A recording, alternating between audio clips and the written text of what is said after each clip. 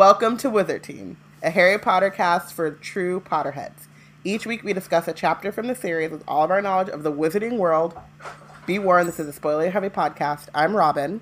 And I'm Bayana. We're really excited to go through these chapters and discuss all of our thoughts and feelings about the book. Today we are discussing Chapter 2 of Harry Potter and the Deathly Hallows, In Memoriam. We have some announcements and reminders. We want this podcast to be interactive and want to know your thoughts. So please feel free to tweet along with us. Use the hashtag WizardTeam on Twitter to join the conversation. Love our blog, love Wizard Team, have a few extra galleons lying around. Donate to Black Girls Create. You can become a Patronus or send us a cheering charm at blackgirlscreate.org/donate. And we have Wizard Team merch. So if you head over to our website, you can step up your nerd fashion and stationery game. This holiday season, DFTBA is doing free shipping for orders over $50 site-wide. So we suggest that you go grab our Black Wizard shirt, get a pen, and then mosey on over to some of our friends' stores on DFTBA, like the Harry Potter Alliance. Mm-hmm. Jackson is not a bird. Mm-hmm. Francesca Ramsey is not our friend, but I like her. She's cool. She's got a store up there. I don't know her, but, you know, check out her shit. And then pack your stocking stuffers. Free shipping. And if you want to support us but don't have the funds to do so, rate and review us on iTunes, Google Play, and anywhere else that podcasts are found, but especially iTunes. And subscribe to Black Witches Weekly, our newsletter curated by Wizard Bay Deb with nerd news and links to what's been going on. So if you want to be in the know, be sure to subscribe. You can go to blackgirlscreate.org. And now for Wizard Team news. This isn't technically Wizard Team news, but it's Robin news. And I'm part of Wizard Team, so tuck in. He's at it again, and this time, like, in my backyard. And so, I mean, it's one of those things where it's like I'm like, we're in a constant state of, like, pissed offness. And fuckery, yep. Fuckery and anger. And we're watching, like, just norms that we have taken for granted because they've always been around since the time that I've been alive. And they've always been threatened, but not like this. And we're just watching the shit happen. And then you have to remember that all of the shit that's happening is happening in our name.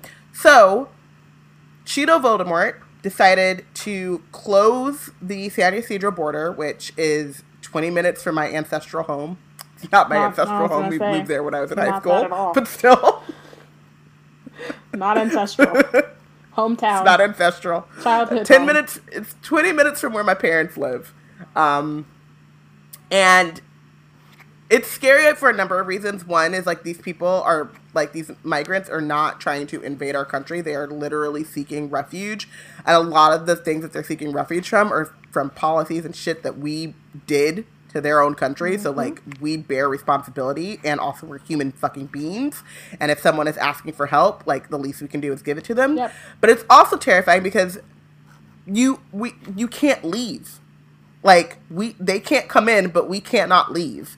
And that border is a very popular, busy border. It spans a large space, but people move in and out of there every day. I know. I worked with people that lived across the border in Mexico when I lived in San Diego, and they came to work and they went home from work. I know people that had Americans who, because our healthcare system is shit, had their doctor's appointments over across the border, and, like, that it's a part of people's lives, and it's bullshit. And so all I want to say is, like,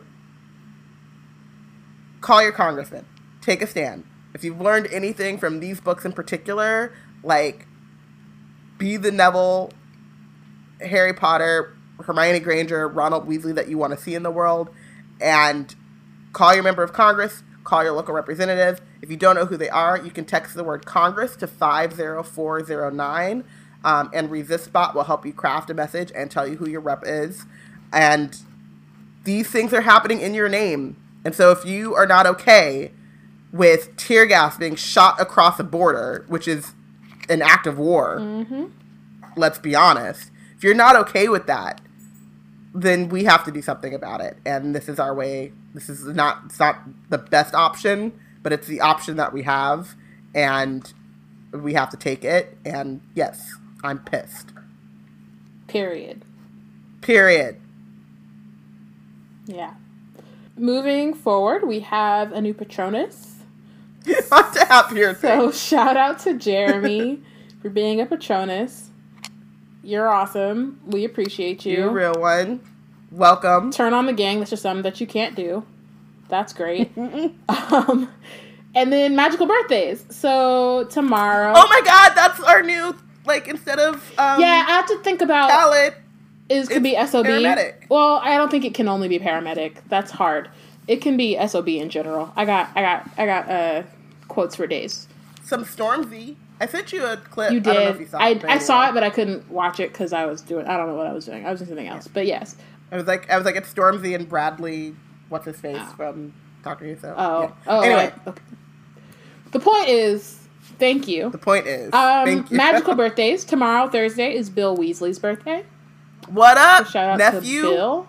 And then this Brother-in-law. And this Saturday is Darren's birthday. So shout out to Darren, aka Whoop, whoop. Portia's Patronus mate, the husband of Wizard Team. Wizard Team's husband. Come on now. Wizard Team's husband. Okay. Portia was like, okay, listen. This is how Ride or Die Darren is.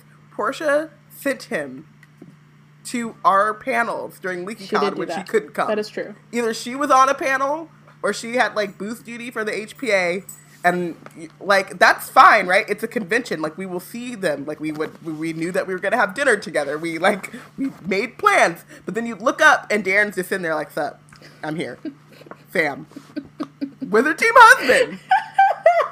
Don't tell me he not. And we just made it legal. Like it's for real. It's official. Oh, I was like, we? What did we do? Yeah, we did. I mean, okay, all right, He married Portia. He married the team. okay. Don't act brand new. I personally was unaware. That we all got married? Yeah, I didn't realize that we all got married. But I'm glad I know that now. Slipping. I'm glad I know that now. I hope you didn't break no vows. What the hell I'm doing? Okay. Cool. So happy birthday, Darren and Bill Weasley. Just didn't go in the direction I thought it was gonna go, but I'm not mad about it. Delia said they say when you marry your spouse, you marry their family. I mean, like, I'm not mad at it. I just wasn't, I wasn't aware, or I didn't think that was gonna go the way that it did.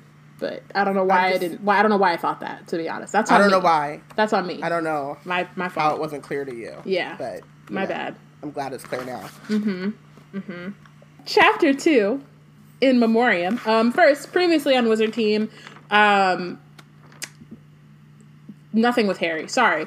There is a meeting at Malfoy Manor.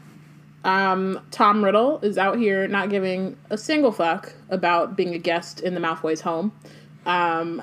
He's taken all the way over. He's, putting his feet in people's couches. He's, eating up all their food. He won't bake them no cookies. It's crazy.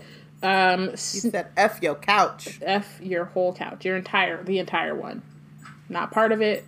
Not, all of it. And then, Snape gives Voldemort some information about Harry and his, and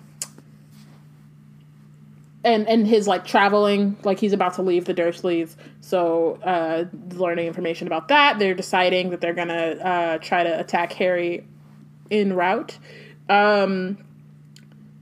Lucius has taken several L's in the past 2 to 5 years, and continues to take He's compiling them. I think he's like L is for Lucius. It's like a friendship bracelet, like a charm bracelet. And you have a milestone and you add a charm. Mm-hmm. I mean, L stands for Lucius. That's what we've learned in the past few books, that like he is the originator, if you will, of the L, and he's standing in that, so he has to give Voldemort his wand. Again, in his own home, and then Tom was like, "What?" You thought, and then he and the rest of his family, including Bellatrix Lestrange, who now lives with them, are now being made fun of because Remus and Tonks got married out in left field. And then Voldemort kills Charity Burbage, R.I.P., who is the Muggle Studies professor and a columnist at the Daily Prophet. So that's where we are. That's where we've left off. Yeah, in memoriam. Harry was bleeding. So then he is like holding his hand up. He goes outside or out of his room to wash it off, and he breaks some china because he stepped on a cup of cold tea that had been sitting on the floor outside. He assumes that it's like Dudley trying to set a booby trap at the age of 17, which is like, you know, I would believe that Dudley would do that. Yeah. Like, you know, but not knowing what we know at this point. So Harry's like, whatever, he throws it away, and then rinses off his finger. It was stupid, pointless, irritating beyond belief that he still had 4 days left of being unable to perform magic.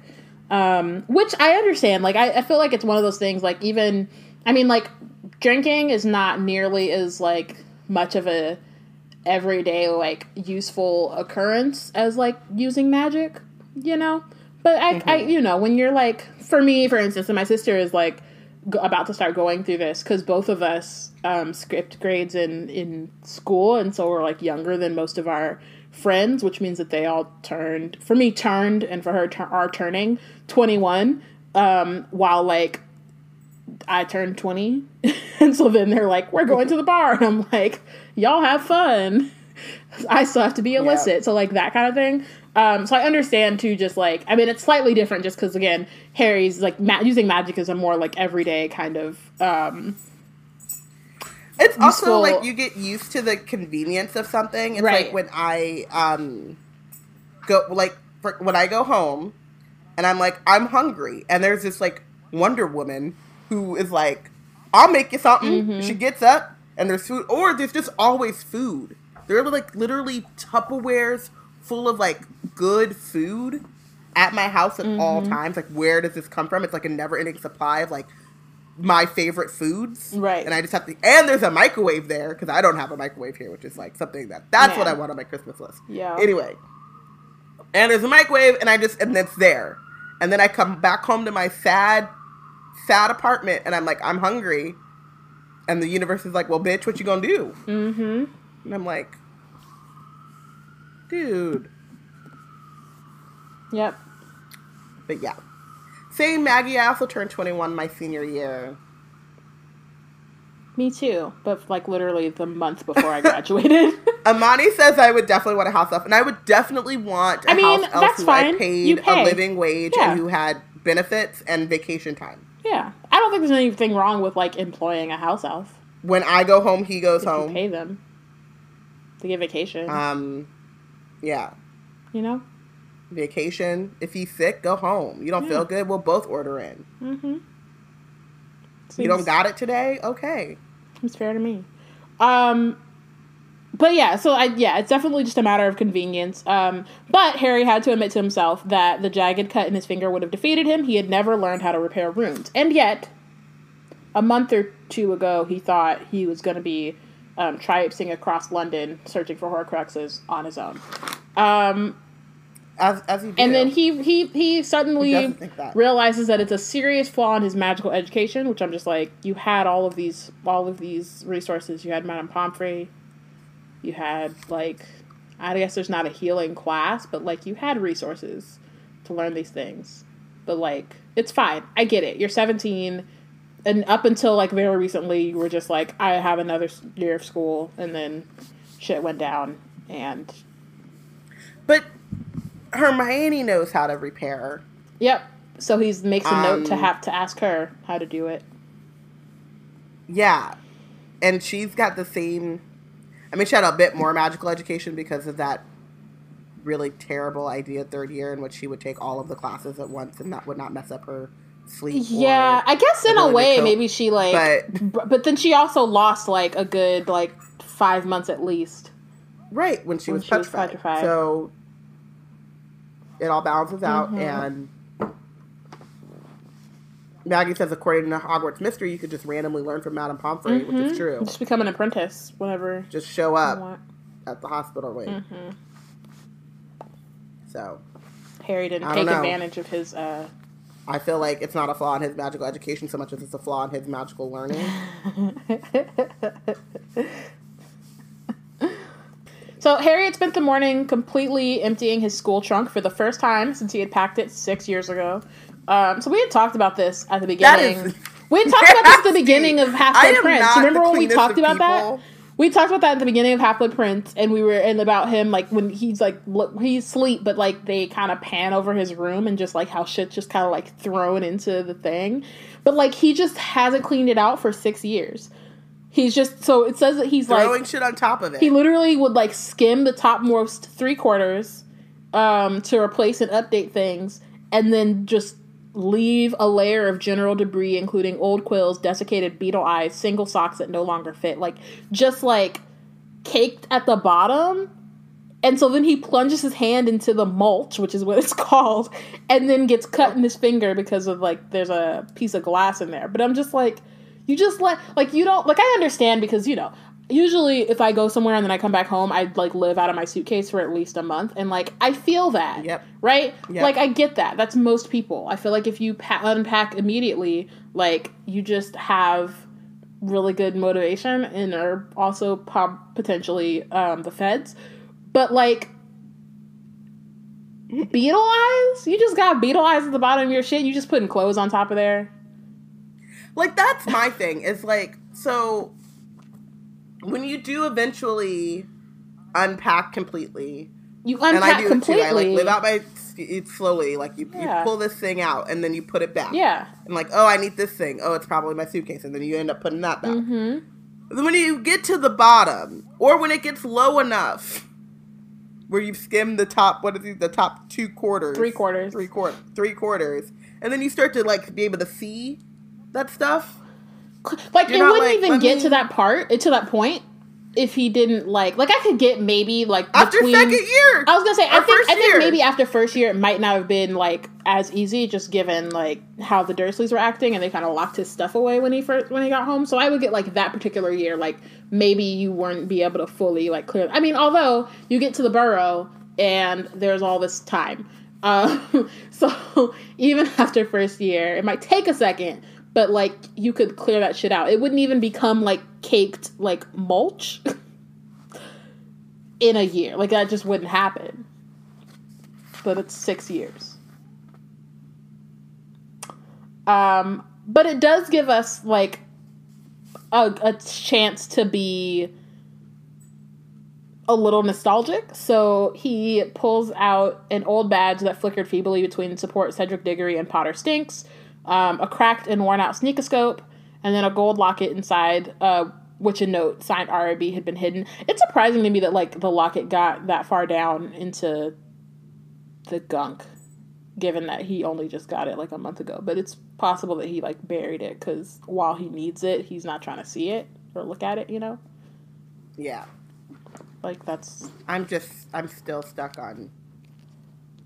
I don't blame you. It's gross. Mulch. Mulch. That's what you put in your lawn. That's what I'm saying. Like, that's straight up gardening shit. When you're trying to grow carrots or something, you get some mulch. It's not at the bottom of your trunk. Yeah. And I'm not a neat freak. I'm not even a clean person, if we're gonna be honest. Like, I, like, do the bare minimum so that my hygiene is on point and I'm not dying or killing anyone. Like, I'm not you know. Mm-hmm. I'm not going above and beyond. My mother and my father are appalled at how I live my life. I am sometimes appalled at how I live my life. But I do not have mulch anywhere. No. I've not allowed enough things to collect. In that way. Like, you're just, like, packed and, like... Especially if the shit I know is down there is beetle eyes. Like that shit is, like, potions ingredients. Oh, you know what? I have some leftovers in my bag. Like, the other day, I found a croissant that I forgot about. But it was only like a day and a half old. Right. And I was like, let me clear this whole thing out, wipe it down, get some wet ones. Because that's gross. Like, I had a croissant. I put it in my bag. I kind of forgot. It fell, it traveled its way, made its way down to the bottom. And when I reached down in there and felt a paper bag of Danish, I was like, nope. It's time to throw that away. And not just throw it away, but then, like, decontaminate my bag. Exactly. Delia says that she doubts it was very bad after the first 2 years. No excuse for third year, but fourth and fifth year, he came home a hot mess. After the second year, remember that's when WASH got founded. Exactly. But my thing is too, is like, so I get what she's saying, right? But my thing is even like fourth and, like, no excuse for third year, which means that even if fourth and fifth year, he was, he's struggling because he's dealing with, like, death and grief and Voldemort and all this kind of shit. Like, at the very least, we should be like 2 years. Like, it shouldn't get to mulch. It shouldn't go all the way. And Delia's like, he wasn't cleaning nothing. Amani's like, he wasn't washing either, which he wasn't. We already know that because he done killed half of the Hogwarts residents. But, like, it's just, it's gross. It is because... No, I don't know. I can't. No, it's gross. It's just gross. So then he finally discovers the sharp edge that had done the damage. He recognized it at once. It was the 2-inch long fragment of the enchanted mirror that Sirius had given him. You motherfucker. Like, well, I think there was that moment where, like, at the end of fifth year, he, like, pulled it out and tried to contact Sirius, and then it didn't work, so he threw it at his trunk. Yes. And then he allowed it to break and then become a part of the mulch. But yes. But he also pulled it out after Sirius had died. He did. Not beforehand. That did happen. Nothing more remained of his godfather's last gift, except powdered glass, which clung to the deepest layer of debris, like glittering grit. So Harry, like, takes... This hateful ass bitch. And then he gets mad when his son rejects his blanket that his mama left him in. And poured I don't think that's love potion the same. on it. Also, it never happened. So Harry puts the fragment on top of that morning's Daily Prophet, which lay unread on the bed, and attempted to stem the sudden upsurge of bitter memories, the stabs of regret, and of longing the discovery of the broken mirror had occasioned. Because I'm sure all the things Robin has been saying is right in his head, like, wow, Harry could have just picked up the mirror and talked to Sirius. It took another hour to empty it completely, throw away the useless items. So, like, yeah, I feel like this is also, it reminds me of, like, I mean, it feels a little bit more gross because, like, again, the mulch. But it's like cleaning under your bed or, like, your closet when you have, like, where just shit, like, just accumulates over the years and then you just don't do it. Like my room is... And it's also hard to reach. It's hard to... That's the difference, though. There's a difference. Those things are hard to reach. Exactly. Because, like, your suitcase... His trunk is right there. You can easily get through it, but I feel like the process is very much like, okay, I gotta get under my bed and see what the fuck is under here. So he takes his school and Quidditch robes, cauldron, parchment, quills, most of his textbooks. He piles in a corner to be left behind, and he kind of wonders what Petunia and Vernon are gonna do with them. And guesses that they'll just, like, burn them in the dead of the night, which is kind of a funny, like, image of them, like, in the backyard, just, like, burn the textbook. Fuck your stuff. Like, no traces. Then he keeps his muggle clothing, invisibility cloak, potion-making kit, some books, and the photo album Hagrid gave him a stack of letters. Can we just talk about the fact that he does not know how to mend his own cut, but moved most of his textbooks to be left there and kept a photo album, which I get you want to keep close to you because it's gonna, like, be comforting. And it's, like, sentimental. It is definitely not going to come in handy. But, like, those are the only pictures he has of his parents. Like, I feel like... But it's definitely not going to come in handy. I mean, you don't know that. It's not going to be useful. You don't know that. That's how he found out about Sirius Black. Or not necessarily, but he, like, learned things about Sirius. I will say that, like, some of the textbooks are probably not necessary. Like, I don't know. History of Magic. standard book of spells, grade such and such. Like, you know, there's certain things. You don't know them spells, though. He doesn't, but like, you need a is he refresher. going to do that on the run? Or like, you know, he might have actually packed a standard book of spells. I don't know, actually. I'm not sure. I'm just saying I would bring all of, like, I would especially bring History of Magic, actually, thinking about it, because you'd want to know, like, you already know that Voldemort's obsessed with, like, important things or historical things, which is, like, the locket and then whatever. I mean, honestly, he's probably assuming Hermione's going to pack all her stuff, so there's that. And you don't need multiple copies of those books. But did they... Did they coordinate this? I don't know. I mean, they can write letters or something. You didn't even want Hermione to come. It's true.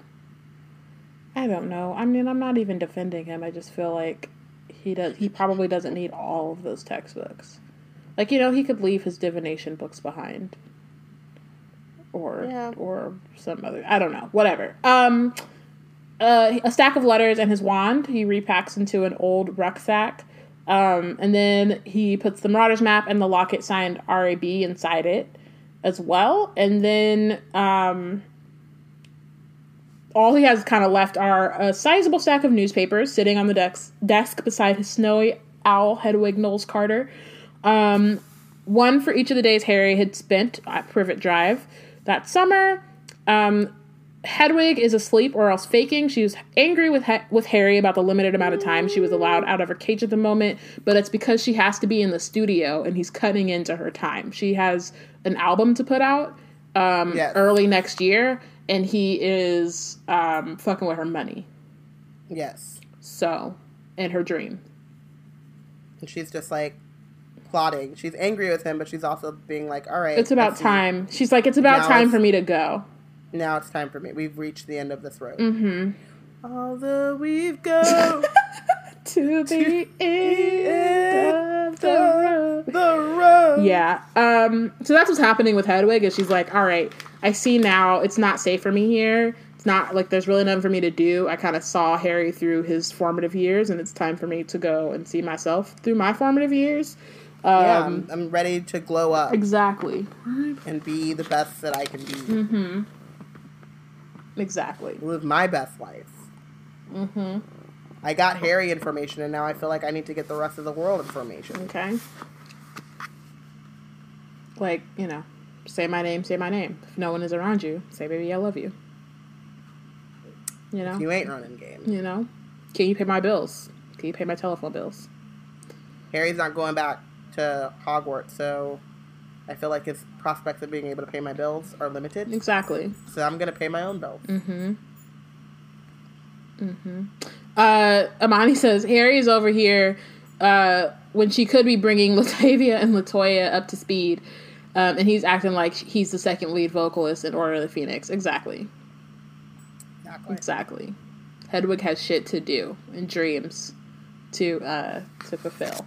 She's sitting there, and she's like, I mean, it's better if you just go now. Don't wait for your luggage. It's better for you to just be home than to have your luggage. It's better for you to just go home than have your luggage. Like, you doing all this shit, but, like, do you need your Marauders map? Really? Or could you just, like, go to the Burrow? It's better for you to just go home. I think it's better to not have the Marauders map. And we all know home is the Burrow. Mm-hmm. Yeah, it's better to not have their Marauders map. So, than to, you know? Mm-hmm. Mm-hmm. So Harry sits on his bed and opens the, like, today's Daily Prophet. And he sees at the front page, there's a small mention on the front about the resignation of Charity Burbage, the Muggle studies teacher at Hogwarts. But he's looking for Dumbledore's obituary written by Elphius Doge. So I'm not going to read the whole thing because, like, most of this chapter is just, like, you know, Dumbledore articles, so we don't need to read the entire thing. But just some things. So Elphius Doge writes that he met Dumbledore at the age of 11, which is, like, the 1800s. Like, these niggas is old as hell. I do want to point out that, like, this is the first time we get, like, a picture with the Yeah, inside of the like, text of the article. Which is kind of cool. You get a little illustration of our mans. So Elphias says that he and Dumbledore both felt themselves to be outsiders, which we know J.K. Rowling loves herself a white outsider. That's her jam. All of her heroes, you know, are they don't people. Belong. Yeah, they don't belong. People look down on them. They are isolated, and they always rise above those things, or something. Elphias. I'm just like fascinated by the fact that when I read this, I was like, wow, he didn't belong. I don't belong. Just giving her the benefit of the doubt. Just being like, I mean, yeah. like, I don't think that it ever really stood out to me. I just always remember that time when they were first introducing Newt to the world, and Homegirl said, I always love to explore and write about outsiders, and then literally pan to this, like, white-ass dude, and I was like, word? Okay. Like, it tickles me. It really does. Because I just remember, like, watching that video and her saying that shit, and then Eddie Redmayne popped up, and I was like, I knew beforehand that was who was playing Newt, but, like, in that context, I was just like, sis. Yeah. Yep. What? Did you really? Anyway, Did you have to? So Elphias had apparently contracted dragonpox, which I'm pretty sure is, like, mostly, okay, actually, let me not say this and then be a hypocrite or / like, roast myself, but dragonpox is mostly, like, a disease for older people. And you know what's funny is I wrote this, in my notes, I wrote this before, events occurred in my personal life. So now I'm just playing myself.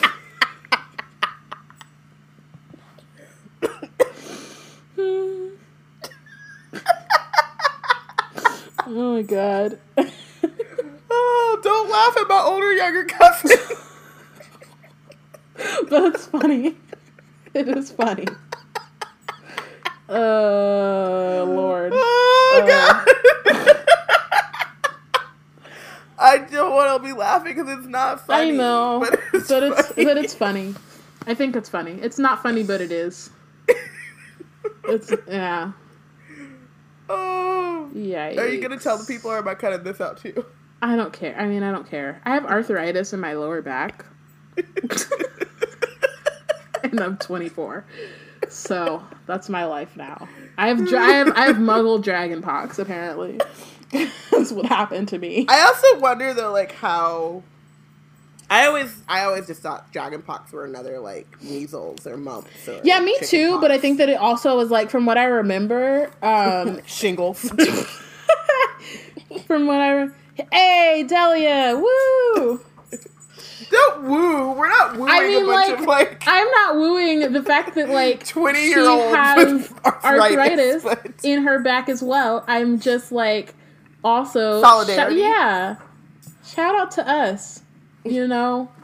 Having strange bodies that, you know, are already breaking down. So Elphias had dragonpox, and then when he came to Hogwarts, he was all pockmarked and green and shit, and so people were, like, not trying to get those germs, and you're not gonna come at me with the devil, so you stay over there. And a mere century later, they're just partying with Harry in the Gryffindor common room. Yeah. After he's, like, got... I mean, there was a certain set of standards in, the 1800s that I guess degenerated from there. I don't know. I'm not quite sure. So Albus had arrived at Hogwarts under the burden of unwanted notoriety because a year previously his father Percival had been convicted of a savage and well-publicized attack upon 3 young muggles. And then we find out, like, Dumbledore knew his father to be guilty. Some, indeed, were disposed to praise his father's actions and assumed Albus, too, was a Muggle hater. As anyone knew Albus would attest, he never revealed the remotest anti-Muggle tendency. So, I mean, partly, like, this is a Harry Potter podcast, or not, sorry, Harry Potter, obviously. It's spoiler heavy. So, we know some of the stuff about, like, what happens with Dumbledore and Grindelwald, and how Dumbledore did at one point, I haven't read this book in quite some time, so, like, but in his head, like, he very much believed in, and I mean, it's not clear whether he believed in that, like, before meeting Grindelwald or, like, before all this shit went down, as we'll read, like, with his family, but he, for a certain period of time, believed in, like, wizard superiority over Muggles, but this is kind of, like, glossed over. We learn things about Dumbledore in this article, like, you know, for example, like his father going to prison for attacking Muggles, but it's also a very, like, one-sided or,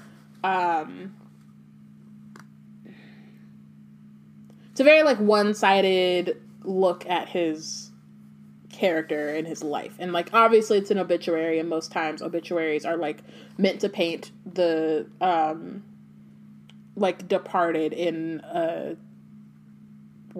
good light, and to kind of, like, focus more on their accomplishments and like the good things in their life, as opposed to, like, as we see in a few pages with Rita, like, you know, trying to be more tabloidy and get money about, like, and gossip and stuff.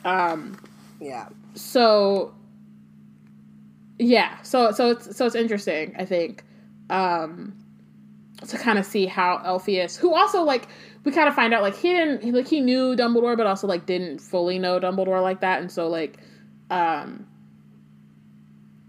it's just interesting to see him write this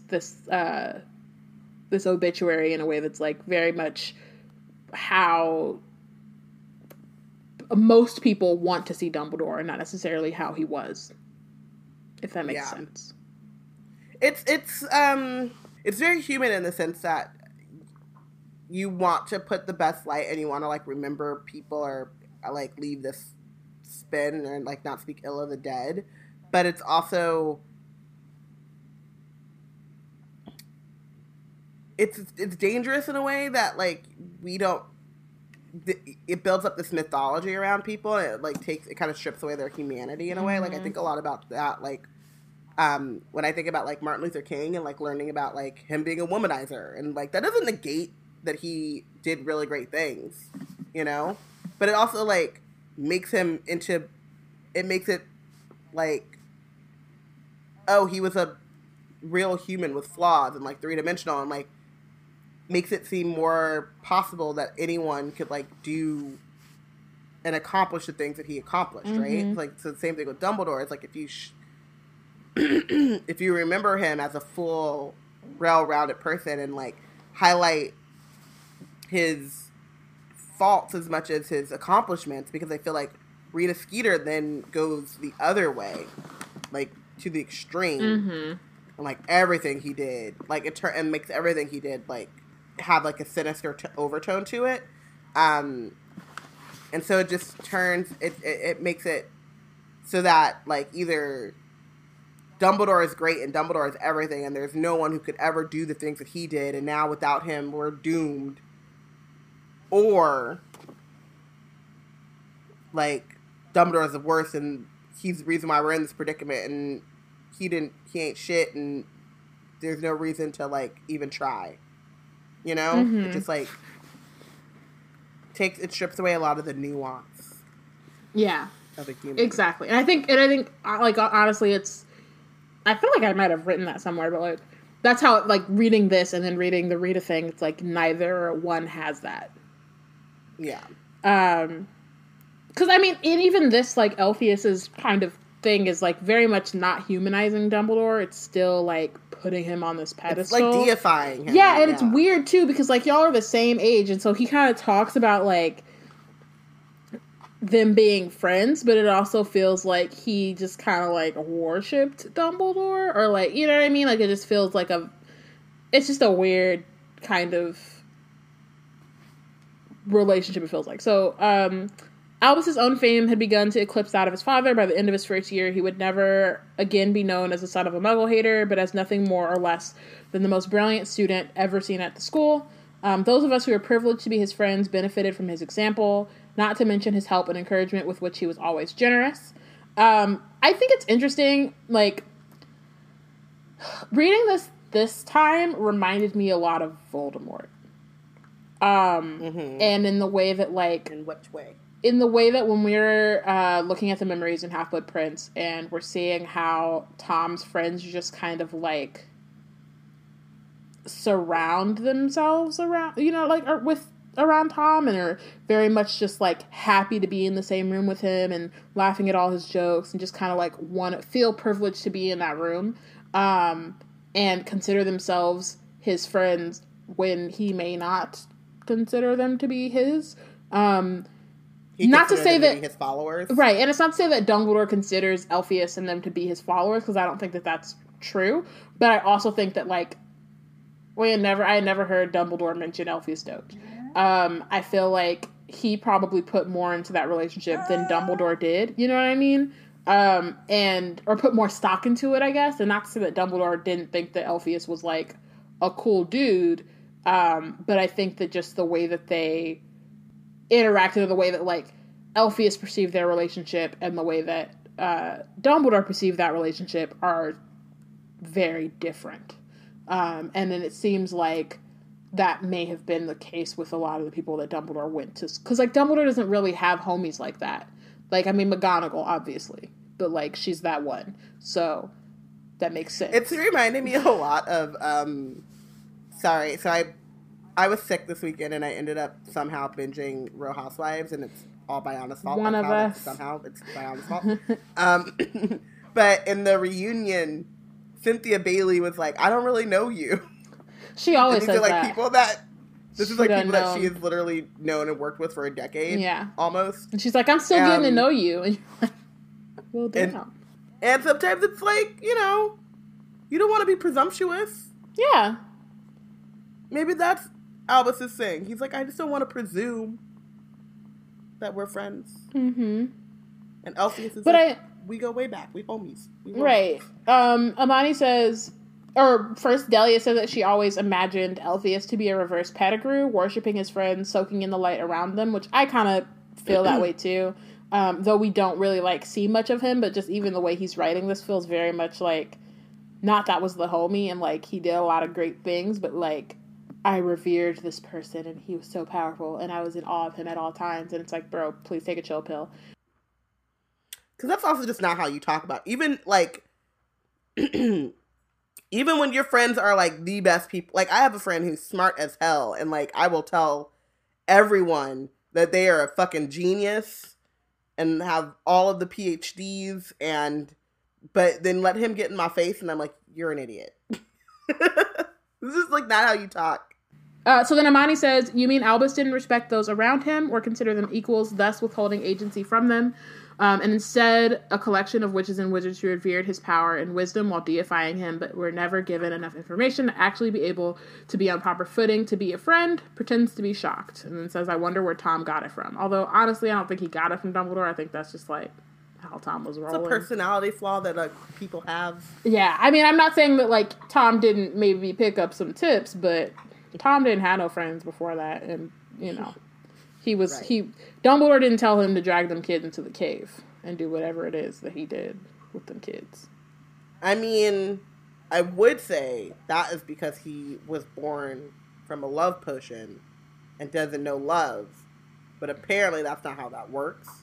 No. I mean, I kind of quibbled with that before whatever else the fuck was happening as well. But we don't have to talk about that right now. I feel like we may have talked about that already. I don't know. You talked about last week. No. I mean, like, during Half-Blood Prince, but I can't remember. Dumbledore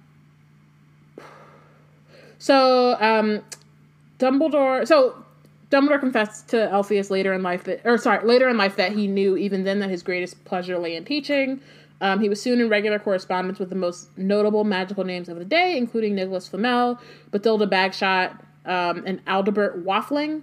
Several of his What a papers, name. I know, several of his papers found their way into learned publications such as Transfiguration Today, Challenges in Charming, and The Practical Potioneer. Hilariously, none of those have anything to do with the Finskins of Dark Arts. The only question that remained was when Dumbledore would become Minister of Magic. He never had ministerial ambitions. 3 years after we started at Hogwarts, Aberforth around at school. He was never bookish, and unlike Albus, preferred to settle arguments by dueling rather than through reasoned discussion. They rubbed along as comfortably as two such different boys could do. In fairness to Aberforth, it must be admitted that living in Albus's shadow cannot have been an altogether comfortable experience. So this is like very one-sided, like again, but then also like Elphius is just putting words in Aberforth's mouth.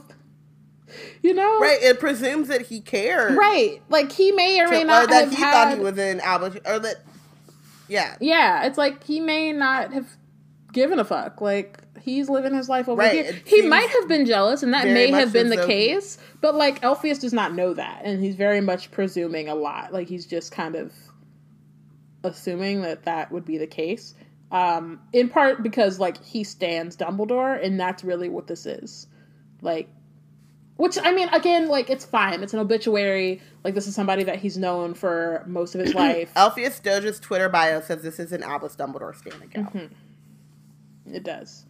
When Albus and I left Hogwarts, we intended to take the then traditional tour of the world together, visiting and observing seems gross, but they're white. Foreign wizards, before pursuing our separate careers. On the very eve of our trip, Albus's mother, Kendra, died. Leaving Albus the sole breadwinner of the family. That was the period. So then Dumbledore stays behind to like kind of take care of his family. That was a period of our lives when we had the least contact, this is also when, like, spoiler or whatever, like, this is when Grindelwald shows up. So from Elphius' perspective, this is kind of like the lost years where he doesn't really know what's going on with Dumbledore. He just kind of assumes that Dumbledore's taking care of his family, and that's just, like, what that is. Elphius is, like, on his world tour, and he's, like, writing back to Albus about his journeys, and then Dumbledore's letters told him little about his day-to-day life, which he guessed to be frustratingly dull for such a brilliant wizard. And then he hears about the death of Ariana Dumbledore, who had been in pure health for a long time. And then all of those closest to Albus agree that Ariana's death and Albus's feeling of personal responsibility for it, in parentheses, though, of course, he was guiltless, which is like, again, he waves away kind of any nuance or anything that would, like, paint Dumbledore in a bad light. He kind of just waves it away. Because how would you know whether he's guiltless? You weren't there. You didn't know what happened. And it left their mark upon him forevermore. Albus was more reserved than ever before, much less lighthearted. And then he and Aberforth became estranged. He rarely spoke of his parents or of Ariana from then on, and his friends learned not to mention them, which, you know, I feel like is relatively reasonable. Rising. He's a rising star. So he discovered 12 uses of dragon blood, becomes the chief warlock of the Wizengamot. And then it says, they say still that no wizarding duel ever matched that between Dumbledore and Grindelwald in 1945. And Dumbledore's triumph is considered a turning point in magical history to match the introduction of the International Statute of Secrecy or the downfall of He Who Must Not Be Named. Dumbledore was never... a mere 40 years later, so was it a real turning point? Was it? Probably not. Was it? Yikes. Really? So Dumbledore was never proud or vain. He could find something of value in anyone. I believe his early losses endowed him with great humanity and sympathy. I shall miss his friendship more than I can say. He died as he lived, working always for the greater good. Ha ha. And to his last hour is willing to stretch out a hand to a small boy with dragonpox as he was on the day that I met him.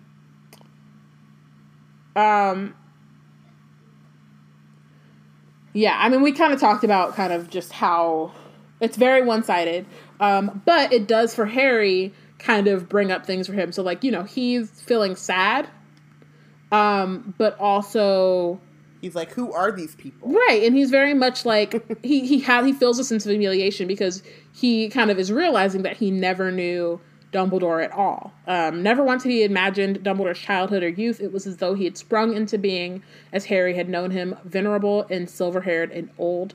Which, I mean, it's kind of like when you see your teachers in the grocery store.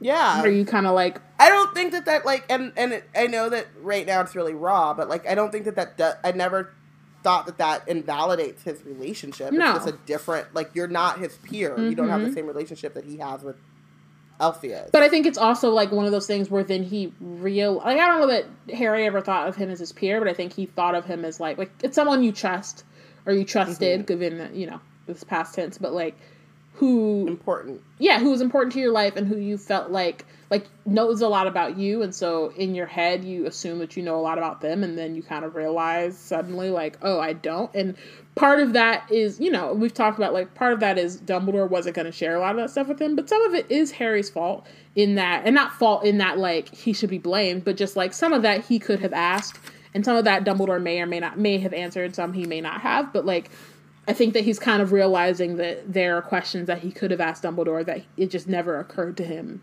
to ask.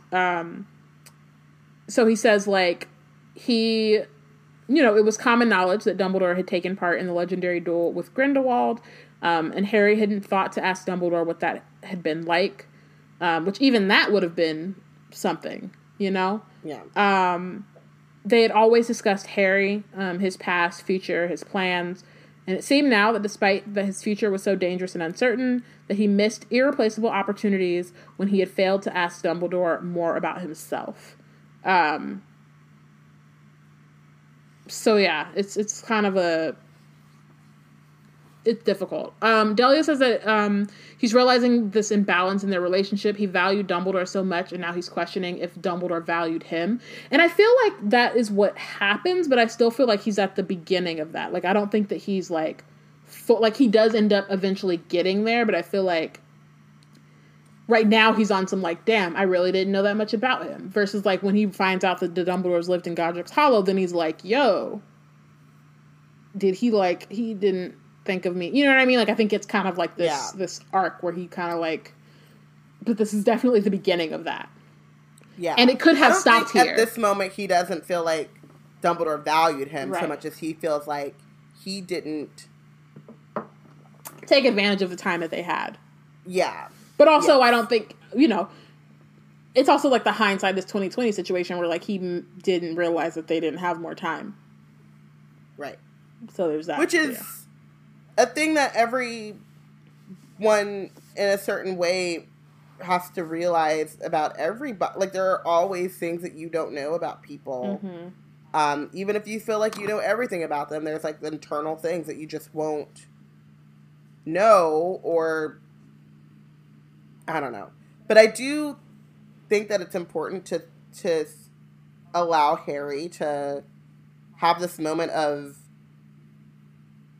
guilt, I guess, for not asking those questions, because like we said, it's kind of like, you know, your teacher is this person and you don't think about their life outside of school.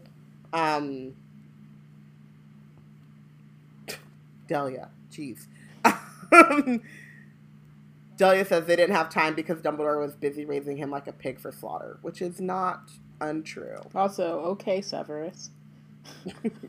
Right. Not to discount what you're saying, but like that's a direct quote. Someone been reading too many Snape books. No, it's just a direct quote, that's all. But I think it is important because I think it's something that like is necessary to like learn or kind of experience so that you can move forward and be a better friend to other people and be a better like listener. I think it's more like, are you asking the right questions? Are you listening? Are you getting to know the depths of a person? Yeah. So I don't want to skip to this is all on Dumbledore, because I think it's important. Because he didn't even do it with Sirius. He's definitely not doing it with Remus. You know? Like, let me get to know the full scope of the person. Scope of the human, of the person, and let's have a reciprocal relationship. Not peers, like you said. Like, they're never, like, Dumbledore is never going to be his peer. but like I bring as much. Like the relationship isn't all about me and my. Well, yeah, but I think that like so Delia says like he's a teenage boy. Amani says that you did try to ask Dumbledore things, Harry. He just ignored you and told you he'd tell you later. Which, like, granted, that stuff was more like in the present. Like, hey, how did you hurt your hand or whatever, right? And like, and some of it too is like again, I still quibble with like which information, because like I also think that like your personal life is your personal life, so like it's not that necessarily that Dumbledore should be telling Harry like his entire life story, but some of the stuff is applicable, and could definitely at the very least strengthen their bond. So then it's strange when like he chooses not to share that information. Just to like tell him like he's an orphan too, you know? Or, right. Or like I grew up in the same town that you lived or that you were born in, or you know, there are certain things that like he could have shared. There are other things that like, you know, it's his business. But I think that like I think it's complicated. I think that it's also like I don't think that it's necessarily a problem that Harry didn't think to ask him those things, because I think that it's partly the point where, you know, again, we're still getting this like kind of deconstruction of like Dumbledore in this book. Like it kind of starts in Order of the Phoenix, I would say, and then kind of continues through the end of the series, where we kind of like have, you know, the books kind of have us put him on this pedestal and like build him up to then strip him down and show us like who he is as like a human being. And you know, he talks about like, oh, I make mistakes and they end up being very big, but then you kind of see what that actually means, as opposed to just hearing him say that and being like, okay, sure, whatever, he makes mistakes. Yeah, I guess we should move on, because we still have more Dumbledore things to talk about. A few more articles to get through. Mm-hmm. So Harry does say that like, the only personal question he ever asked the headmaster was the only one he suspected Dumbledore had not answered honestly, which is when he asked in his first year what Dumbledore saw in the Mirror of Erised. Harry tears out the obituary and puts it in one of the books that he's planning on taking, and then he throws the rest of the newspaper into the rubbish pile. The only things left out of place were today's Daily Prophet. He moves across the room, slid the mirror fragment off of today's Prophet, and unfolded the newspaper. He had merely glanced at the headline but now, because it didn't say anything about Voldemort, he kind of just like, he was like, oh, I can read it later, you know? He was sure the Ministry was leaning on the Prophet to suppress news about Voldemort. It was only now, therefore, that he saw what he had missed. Across the bottom half of the page, there's a smaller headline set over a picture of Dumbledore striding along, looking harried. Dumbledore, the truth at last? So this is Rita Skeeter. Coming next week, the shocking story of the flawed genius considered by many to be the greatest wizard of his generation. So, first of all, it's July. School ended at the end of June. Like, the woman Dumbledore Dumbledore just died. The woman is prolific. My girl, she is nothing if not hustling. Like, the quick quotes are quick, bro. Like, that's less than 2 months. She is hitting the pavement. Like, my God. I could never. And you know she had her outline. So this is the thing that you don't know. Like, people, not everyone realizes that, like, newspapers and things will be constantly writing the obituaries of famous people, like, while they're alive. It's actually really kind of creepy. Yeah. But that's how they get, like, those really long, in-depth obituaries out so fast. Mm-hmm. It's like they have a running, like, updates and things of, like, all of these things that they do solely for when they die. Right. Which is kind of cool, but very morbid. Mm-hmm. So, for sure, Rita was like, when this old man drops, I'm ready. The biography of a lifetime. I mean, she's probably been, like, collecting. I mean, I think that some of the stuff she only got because it was, like, post his death, but I'm sure there were things that she kind of peeped or, like, put I think she was collecting and trying to write up, even beforehand, like, as much dirt on Albus Dumbledore as possible, because she knows that that's going to get her some clicks. Mm-hmm. She's no longer, you know, in a jar. She doesn't have an embargo. Well, she hasn't been in a jar for some time, but, like, she's no longer under embargo. She's she could do whatever the fuck she wants at this point. Right. Delia says, Rita, don't sleep. And Amani says, a scammer never gets tired. I'm assuming that he's saying that in Cardi B's voice, a la Ho Never Gets Cold. So, stripping away the popular image of serene, silver-bearded wisdom, Rita Skeeter reveals the disturbed childhood, the lawless youth, the lifelong feuds, and the guilty secrets that Dumbledore carried to his grave. Why was the man tipped to be Ministry of Magic content to remain a mere headmaster? What was the mere headmaster? What was the real purpose? That part always purpose? got me. Sorry. What was the real purpose of the secret organization known as the Order of the Phoenix? How did Dumbledore really meet his end? The answers to these and many more questions are explored in the explosive new biography, The Life and Lies of Albus Dumbledore, by Rita Skeeter, exclusively interviewed by Betty Brathwaite, page 13, inside. So just like hella extra. She's hustling. It is. But it's like, it's so extra. Like, it's fine. Like, it's fine, but like, my God. It's just, it's funny. I think what it is that we haven't read a Rita article in like at least a year. So it's just like getting back, or at least not like, this isn't even a Rita article. It's just like an interview, but just we haven't had to deal with Rita in at least a year, for real. So it's just like a shock to the system. So Harry rips open the paper to find page 13, sees a picture of Rita, back on her bullshit, as always. In person, this is the article, in person, Rita Skeeter is much warmer and softer than her famously ferocious quill portraits might suggest, which is like, okay, sure. She leads me straight into the kitchen for a cup of tea, a slice of pound cake, and it goes without saying, a steaming vat of the freshest gossip. This is the Real Housewives of the Wizarding World, yes. My favorite show. I got that shit on DVR with her DVR. Well, of course, Dumbledore is a biographer's dream, says Skeeter. Such a long, full life. I'm sure my book will be the first of very, very many. This book is 900 pages and was completed 4 weeks after Dumbledore's death. She's like... prolific. I would call her George R.R. Martin, except she finished it in 4 weeks. Like, wow. Like, that's just like...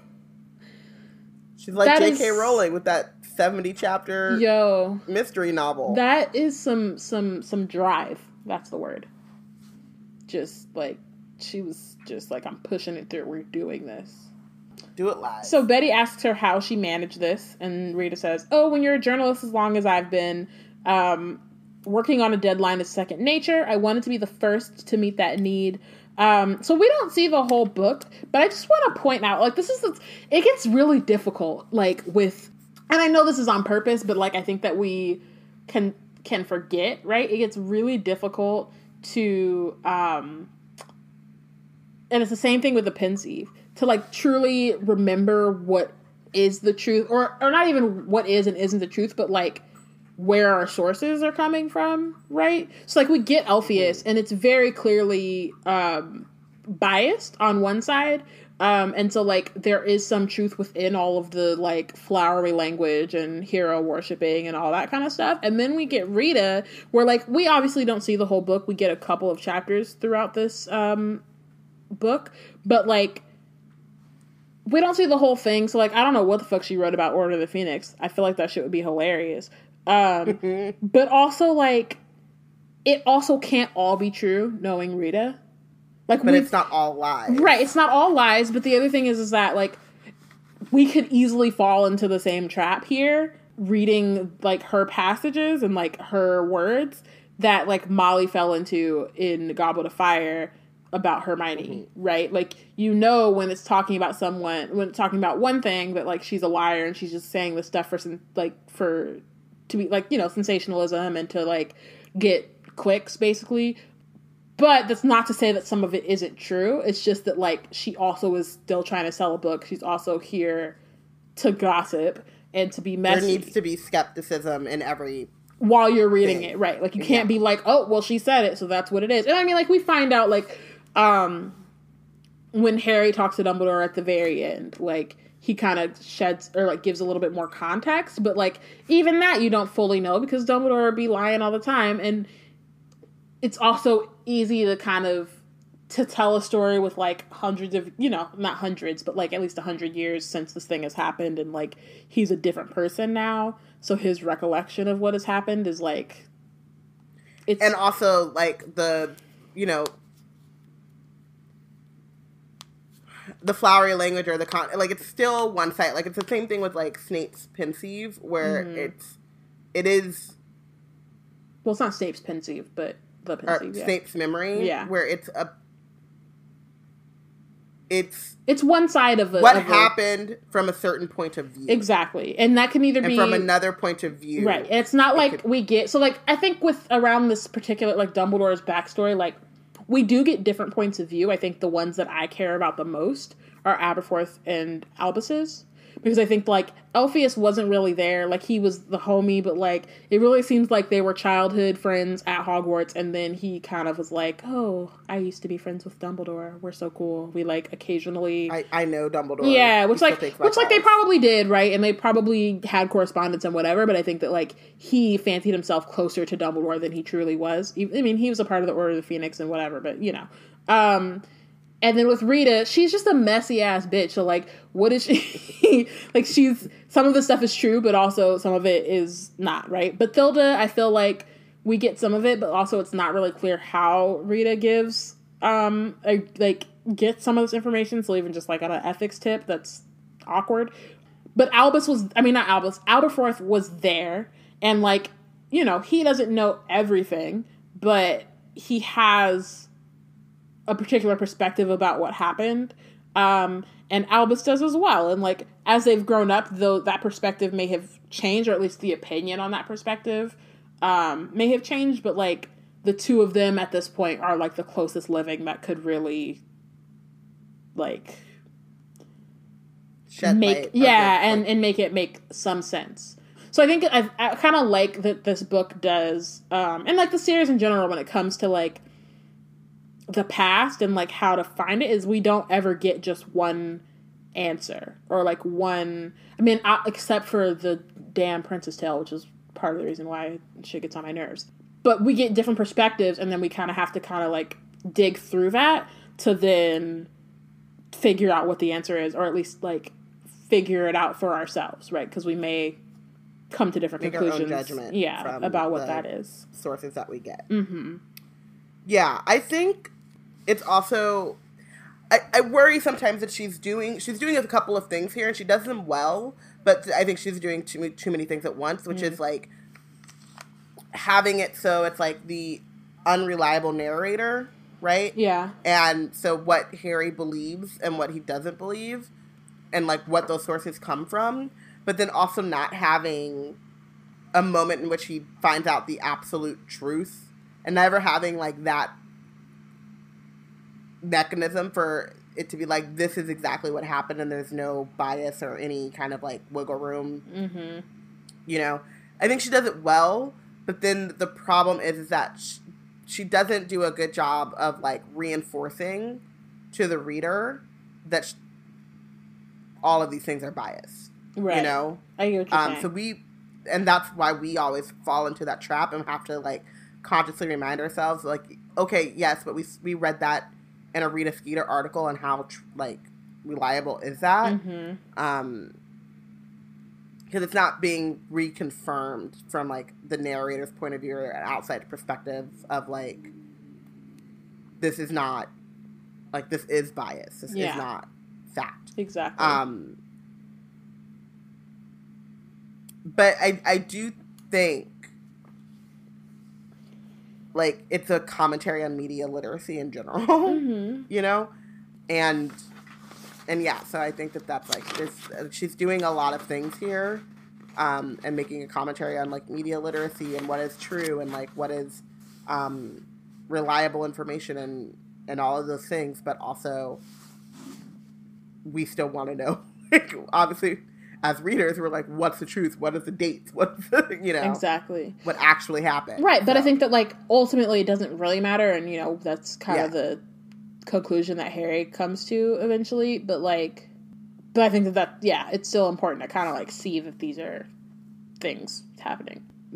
Maggie says in the chat that Elphias is about to get Twitter to find his Hogwarts bestie for him. Here's a picture, to. Twitter. Do your thing. Detective Twitter. Okay, yeah. So then Rita mentions Alpheus Doge. She says that Skeeter's book contains less fact than a chocolate frog card. Or, sorry, Betty mentions this, and then Rita laughs and says, "Darling Dodgy, I remember interviewing him a few years back about merpeople's right to bless him. Completely gaga. Seemed to think we were sitting in the bottom of Lake Windermere. Kept telling me to watch out for trout." So she very immediately discredits others who disagree with her. She's just like, "Oh, he's ridiculous. He did this thing before, so like whatever. I mean, he's sweet, but like she whatever." taught Sarah Huckabee Sanders everything she knows. Yeah, she's out here. So then, then there's a question: does Skeeter really feel that 4 short weeks have been enough to gain the full picture of Dumbledore's long and extraordinary life? Oh, my dear, beamed Skeeter, you know as well as I do how much information can be generated by a fat bag of galleons, a refusal to hear the word no, and a nice, sharp, quick quill. Not everyone thought he was so wonderful. I've had access to a source most journalists would swap their wands for, one who has never spoken in public before and who was close to Dumbledore during the most turbulent and disturbing phase of his youth. So that's Bathilda. But again, Bathilda is like at least... bajillion years old. I was going to say at least 60 years older than Dumbledore. At least. A bajillion. So she's like she's like a good 200. Yeah. She's exactly a bajillion years old. She turned a bajillion last Tuesday.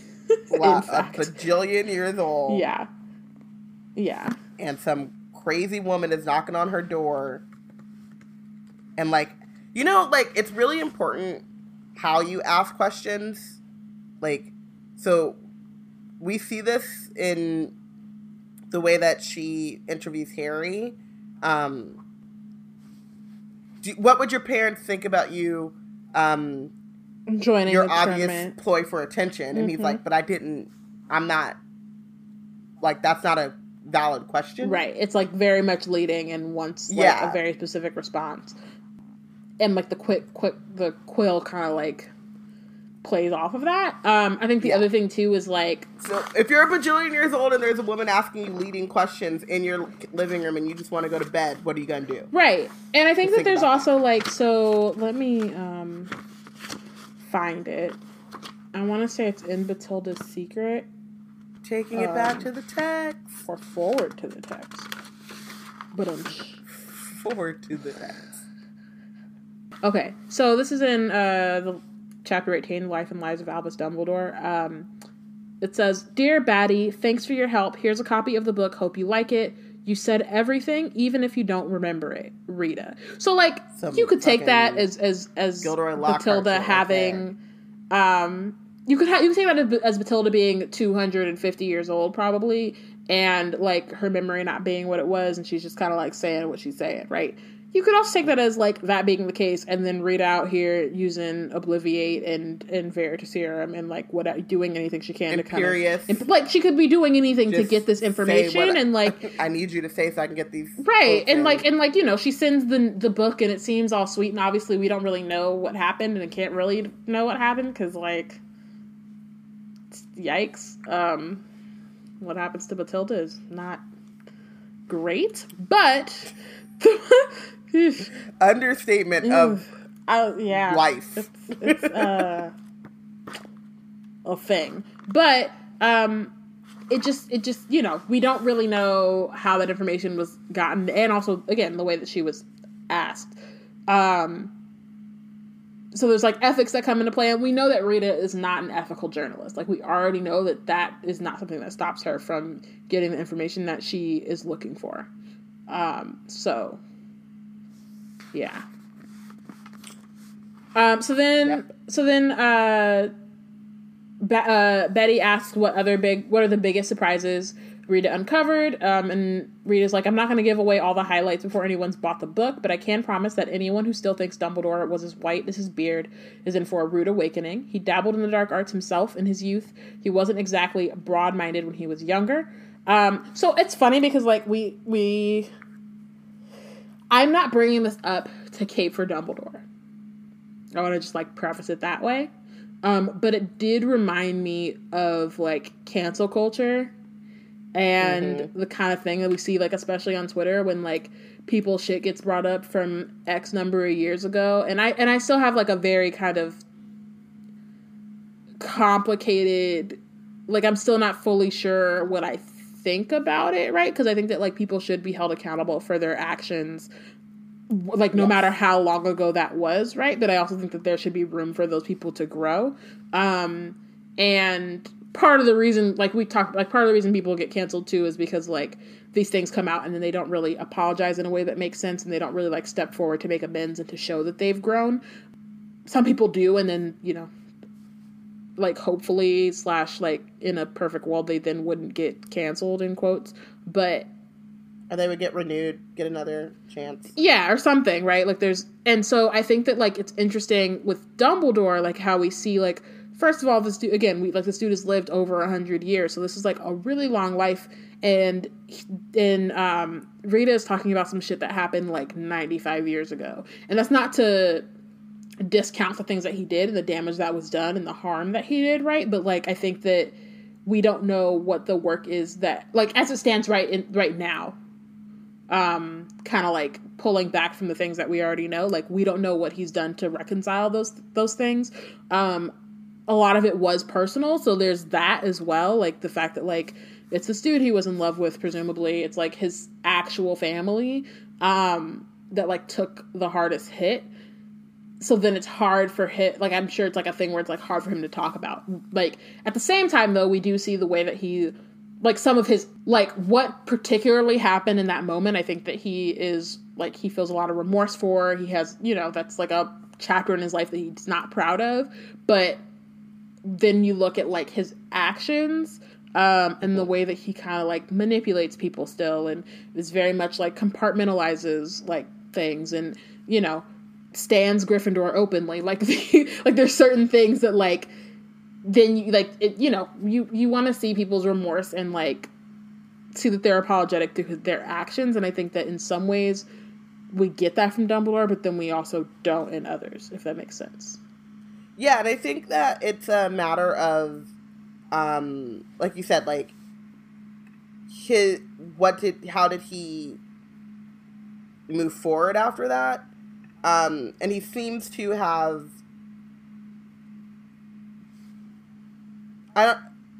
reconciled or, like, taken responsibility. But then how does he move forward from that? You know what I mean? Like, how does he respond to that and, like, work to better himself or to not make those same mistakes? Like, that is a different discussion for Dumbledore, at least. Portia says this is why she equates Rita to Wendy Williams, little T, all shade, which is very true. And that in Dumbledore's defense, how would he know what not to do if he didn't read all the books to get all the magical theory? Which is, I think, a little bit, I quibble with a little bit, just because, like, I think, like, morally you should just kind of, there are some things that you just know not to do. There is this like, and this is my thing with cancel culture, especially when it comes to, like, people growing in age, is, like, there is this time in your life when you're not, when the whole point of life is to make mistakes, because that's how you learn. And he's still, I mean, the dueling and the greater good and that kind of stuff with Grindelwald is, like, you should have learned by now. Yeah. You know, I mean, in his, I don't know. I always thought that he was going after the Hallows in a, like, the way that an anthropologist or something, you know, like, in a very intellectual way, like, kind of intellectually removing, like, what the Hallows stand for, like, getting all three Hallows. The whole point of those things is to conquer death and to, like, have and possess this power over people. That's, like, what they were made for. But I could see getting lost in the pursuit and the lore and finding the things, you know what I mean, and kind of divorcing those things from each other, and Grindelwald being very focused on like, I'm doing this to gain power, like to gain an advantage, to get power over people, and Dumbledore being like, I'm doing this because I can, and it's a thing to do, you know. But I think originally he did want it to get power. I think after all that shit blew up in his face, then it's more like, I just want to see it, or I want to like. I mean, it depends on which Hollow it is, to be honest. Right. I think when he got the invisibility cloak finally, I don't know if that's true. Yeah, I think when he got the invisibility cloak like finally, then it was more like anthropological. But then like when he got the ring, that was more like personal and like grief and the wand he's had for a minute. But like, yeah, I think it depends on the situation. Yeah. So Albus had an extremely murky past, not to mention his very fishy family. And then Betty asks whether Skeeter is referring to Aberforth, whose conviction by the Wisencamp for misuse of magic caused a minor scandal. It was only 15 years ago. Wow. Yikes. On bikes. Ooh, it makes it worse. It does a little bit. I was giving the goat thing for like I was young... like, same, Albus dabbled in the dark arts. Aberforth dabbled with goats. Oh, God. Make it stop. No, he didn't dabble in goats. Aberforth... dabbled in goats.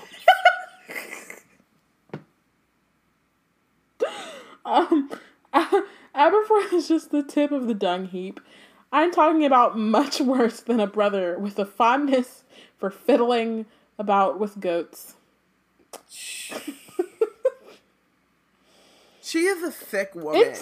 And I just feel like we should just always remember that when we get mad at her. Like it's not, she told but it us is. who she was. Oh my god. This is just... We didn't know how deep it went, but she told us who she was.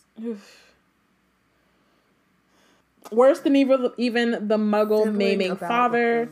It's the mother and sister that intrigued me. In a little digging, uncovered a positive nest of nastiness, but as I say, you'll have to wait for chapters 9 to 12 for full details. All I can say is it's no wonder Dumbledore never talked about getting his nose broken. And then Betty's like, you can't, just count Dumbledore's achievements. And Rita's like, he had brains, although many now question whether he could really take full credit for all of his achievements. Ivor Dillinsby claims he had already discovered 8 uses of dragon's blood when Dumbledore borrowed his papers, which, could have happened, but also, this is Rita. Like, there are moments where I feel like, okay, yeah, this rings a little bit true, but also, who the fuck is Ivor Dillinsby? Like, he could just be some, bro on the street dude who's like, he's like somebody's uncle talking about, yeah, I discovered 8 of the 12 uses of dragon's blood, and everybody's like, all right, bro, go to sleep. He hangs out with Xenophilius and they talk about all this stuff. You know, right, it just seems like, where are your sources and, where are your, whatever. Betty's like, okay, well, what about the defeat of Grindelwald? And Skeeter's like, I'm glad you mentioned Grindelwald. All I can say is don't be so sure that there really was the spectacular duel of legend. After they've read my book, people may be forced to conclude that Grindelwald simply conjured a white handkerchief from the end of his wand and came quietly. So, and this is because they were friends. Though, there's no nuance here. So that doesn't mean that they didn't duel. It doesn't mean that didn't happen because, there's a relationship there that at a certain point, Grindelwald's a whole ass Nazi. So, you gotta defeat him. And Grindelwald does not give 2 fucks about Dumbledore. So, let's go. They could have that blood pact, so. I don't know what that is. Well, because I'm about to go in the chat and really blow your mind if you don't know about that blood pact. No, I know nothing about the blood. I've never heard of it before. You don't know her? Nope. Mm-mm. Okay. Well, get ready. For what? Are you ready? No. Okay. Delia just brings up the fact that Aurelius, and if you don't know, I don't know either. No, I know who that is. Go watch that movie. Or don't. With that 47% fresh rating. Um, Aurelius cannot exist. He can't because if he had existed, Rita would have uncovered it. Sorry, Joe, the math does not add up. And Maggie says she has demonstrated how bad she is at math so many times. I mean, you know, all the kids complaining about their 12-inch essays, and I'm like, it's literally a page of paper. Literally a page. Like, a chill page? Out. And y'all out complaining? Here stressed. Like, that's crazy. So crazy. So then... I might be willing to chalk that up to them having to, like, do the banging from feet to meters. Oh, no, because she did that on purpose. She made them use, even in the British books, they don't use the metric system. Yeah, it was imperial on purpose. She don't know nothing about no math. She doesn't. So then Rita says that she devotes an entire chapter to the whole Potter-Dumbledore relationship. It's been called unhealthy, even sinister. By whom? Like, what? By people by Scrimger, her. who's heard about the fact that Harry won't do his bidding. Yeah. By Fudge, who's mad because both Dumbledore and Harry have shown him what's what and showed him up numerous times because he is incompetent. Honestly, it's just been by her. Like, she didn't have to really look for that. She was like, let's just call it unhealthy and sinister. I think that's good. Dumbledore took an unnatural interest in Potter from the word go. Whether that was really in the boy's best interest, well, we'll see. It's certainly an open secret that Potter has had a most troubled adolescence. Yeah, because of Voldemort. Like, this nigga's still out around murdering people, and y'all are like, yeah, Potter's had a troubled adolescence. But also, like, yeah, Dumbledore took an interest in him. He survived the killing curse. He's a goddamn chosen one. Like, are you serious? Everyone and their mama took an interest in Harry Potter. I asked Skeeter whether Skeeter is still in touch with Harry Potter.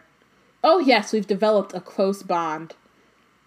The lies. The life and lies. But this is also like this, you know, again, we're talking about like this is mingled with truth, right? So it's hard to know what to believe. Like, which part of these things are true? Because you know, like certain things you just know are straight up just false. Yeah, just incorrect.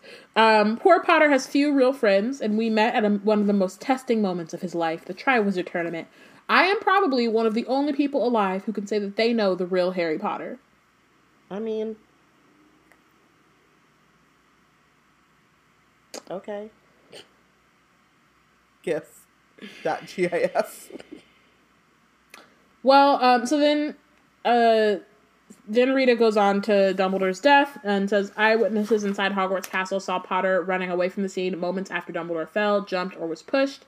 Potter later gave evidence against Severus Snape, a man who he has a notorious grudge. Is everything as it seems? Well, that's for the wizarding world to decide once they've read my book. So again, like, are you trying to imply that Harry killed Voldemort or killed Dumbledore? Because Dumbledore, I mean, like, she isn't going to sell more books. I think this is also like in the light of magic in North America. It's also really important to remember this is content marketing. Oh, like, totally. Her goal is not to tell, like, to uncover some deep truths. Her goal is to sell some books. Mm-hmm.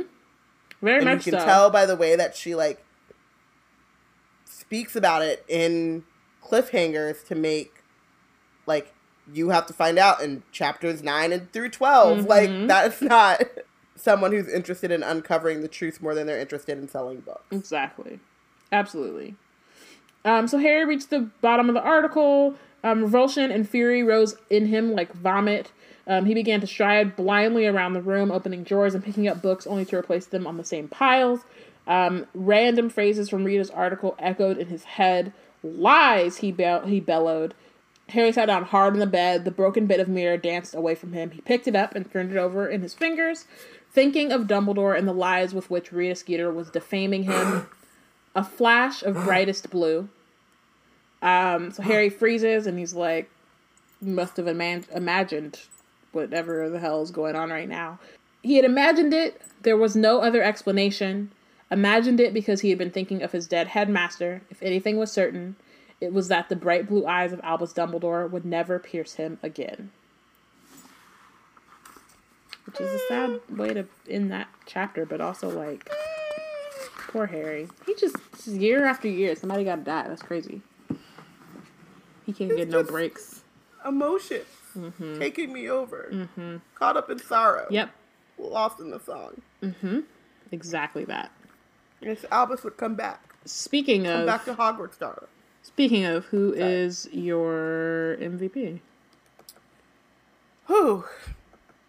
This one's rough. I'm going to make Harry my MVP for finally cleaning out that trunk. I mean, better late than never. But also, like, can I bitch him for not cleaning out that trunk? I mean... You know. Yeah. Both and. I made... Oh, are you done, or...? I'm done. Okay. Yeah. I made Hedwig Giselle Knowles Carter. No, wow. I made Hedwig Giselle Knowles Carter my MVP. That's better. Because you know, she is about to pop off, and Harry's out here trying to stop her shine, and so I'm not trying to stop it, but you know, he doesn't really know her dreams and aspirations, and so he's trying to keep her safe. He's not asking the right questions. He's not. He's keeping her down. He's keeping her caged. He's trying to keep her safe, but like also she has a demo to record, so he's gonna need to calm all that shit down. Maggie makes Hedwig her MVP for getting ready to change the world. Delia also makes Hedwig Giselle Knowles Carter her MVP for carrying Harry to this point and planning her graceful departure. Like, if nothing else, Hedwig knows how to put on a show. She knows how to make an entrance and an exit. She has been perfecting this since 1996. Amani makes Aberforth his MVP for not being afraid to live his truest life. Amani's benched. Ugh. And we have goat emojis in the Slack, guys, so there are some goat emoji reactions. Yikes. And I'm just... Gross. Sickened by I it. am disgusted. And Ariana makes Hedwig her MVP for being a loyal companion. Ugh. Yeah. Ugh. It's so... Ugh. I bench Amani for that. But I will put it in the spreadsheet. It's just gross. I bench Rita because even though, like, we get, you know, it is another perspective on Dumbledore, and I think, like, in the future, it's gonna be, like, what she kind of brings to light is gonna be important for plot and, like, for learning more about him. She's just, like, the messiest, and, like, my man's has barely been dead. And then also, like, let's not just be out here telling lies. Like, Dumbledore's life is hella interesting and has lots of wild shit happening. You don't have to make things up. Especially not to sell books. People That's are what going to I'm buy saying. them books anyway. They were going to buy them anyway. So you don't have to make shit up to get people to buy a book on Albus Dumbledore. Like, calm that shit down. So I'm binging Rita for being back on her bullshit and not learning anything from the last 3 years. Just out here spreading lies in a Voldemort world. Like, it's crazy to me that she's still doing that shit. The Daily Prophet, but whoever, I don't know if we go on the wiki, I don't know if we know who the editor of the Daily Prophet is, but that motherfucker, for just not having any journalistic standards, because on the one hand, we get Alpheus Doge's flowery, overwrought obituary, which, like, I guess, you know, like, that's how obituaries are, but, like, we could do better. And then the next day we get this nonsense, and it's like no one's fact checking these things. No, we're just putting this print out in the world, and, like, they've consistently done this. I am also benching Harry Potter because you ain't go clean your fucking trunk for 6 years, bruh. And, like, the gift that your godfather who you love so much gave you is now just shards. Yep. Like, you can't. To be you fair, don't have he to was use emotional. it, but you could at least take care of it. You know how many ugly ass clothes I have in my closet because someone I love gave it to me? Do you know? Not anymore. I don't have that many anymore because my dad came to help me pare down, and he gives no fucks. The man is a savage. Just like, have you ever worn this? No. Give it away. But someone gave it to me. Give it away. You don't need it. You don't need it. You don't want it. I feel that. Delia benched Rita for being... Got my job. No, you're good. Delia benched Rita for being too much on her hustle and drugging Bathilda although not really revealed in this chapter. Ariana benched Rita Skeezy Skeeter, which, yes, indeed. I like it. Amani benches Albus for consistently and historically being trash, training multiple generations of wizarding Nazis in the ways they would go, and plotting subjugation of muggles, and cultivating a collection of sycophants to enable him on his road to power he keeps claiming he rejected. Amani has feelings. I have to breathe. You have to take a big, deep breath. But for real, I don't disagree with him. But that was a lot. Maggie, out here coming clutch, benches Snape for not following basic procedures as a magical chemistry teacher, not ensuring that his students have adequate time and ability to clean their workstations properly, resulting in the mulch in Harry's trunk. And that makes sense. I'm changing my bench to what Maggie said. I'm not changing your bench. What are you talking about? Maggie changed my mind. No. We should allow growth. But shout out to Maggie for that. Cool. Thank you for listening. Next week, we will be discussing Chapter 3 of Harry Potter and the Deathly Hallows. Maggie's my MVP. The Dursleys departing. Make sure to follow along and let us know who you think is the real MVP and who is benched for the chapter, as well as the previous 2 chapters. And join the conversation on Twitter at WeBlackandNerds, #WizardTeam. Call your representatives. Text Congress to 50409. Yes. And stop fiddling with goats, y'all. Don't fiddle with goats. That's like a really important one, actually. Don't fiddle with goats and call your representative. Yeah, and rate and review us on iTunes. Throw us a little something if you got it, when you do got it. No pressure. Just you thought I'd say it again. And don't get arthritis at 24.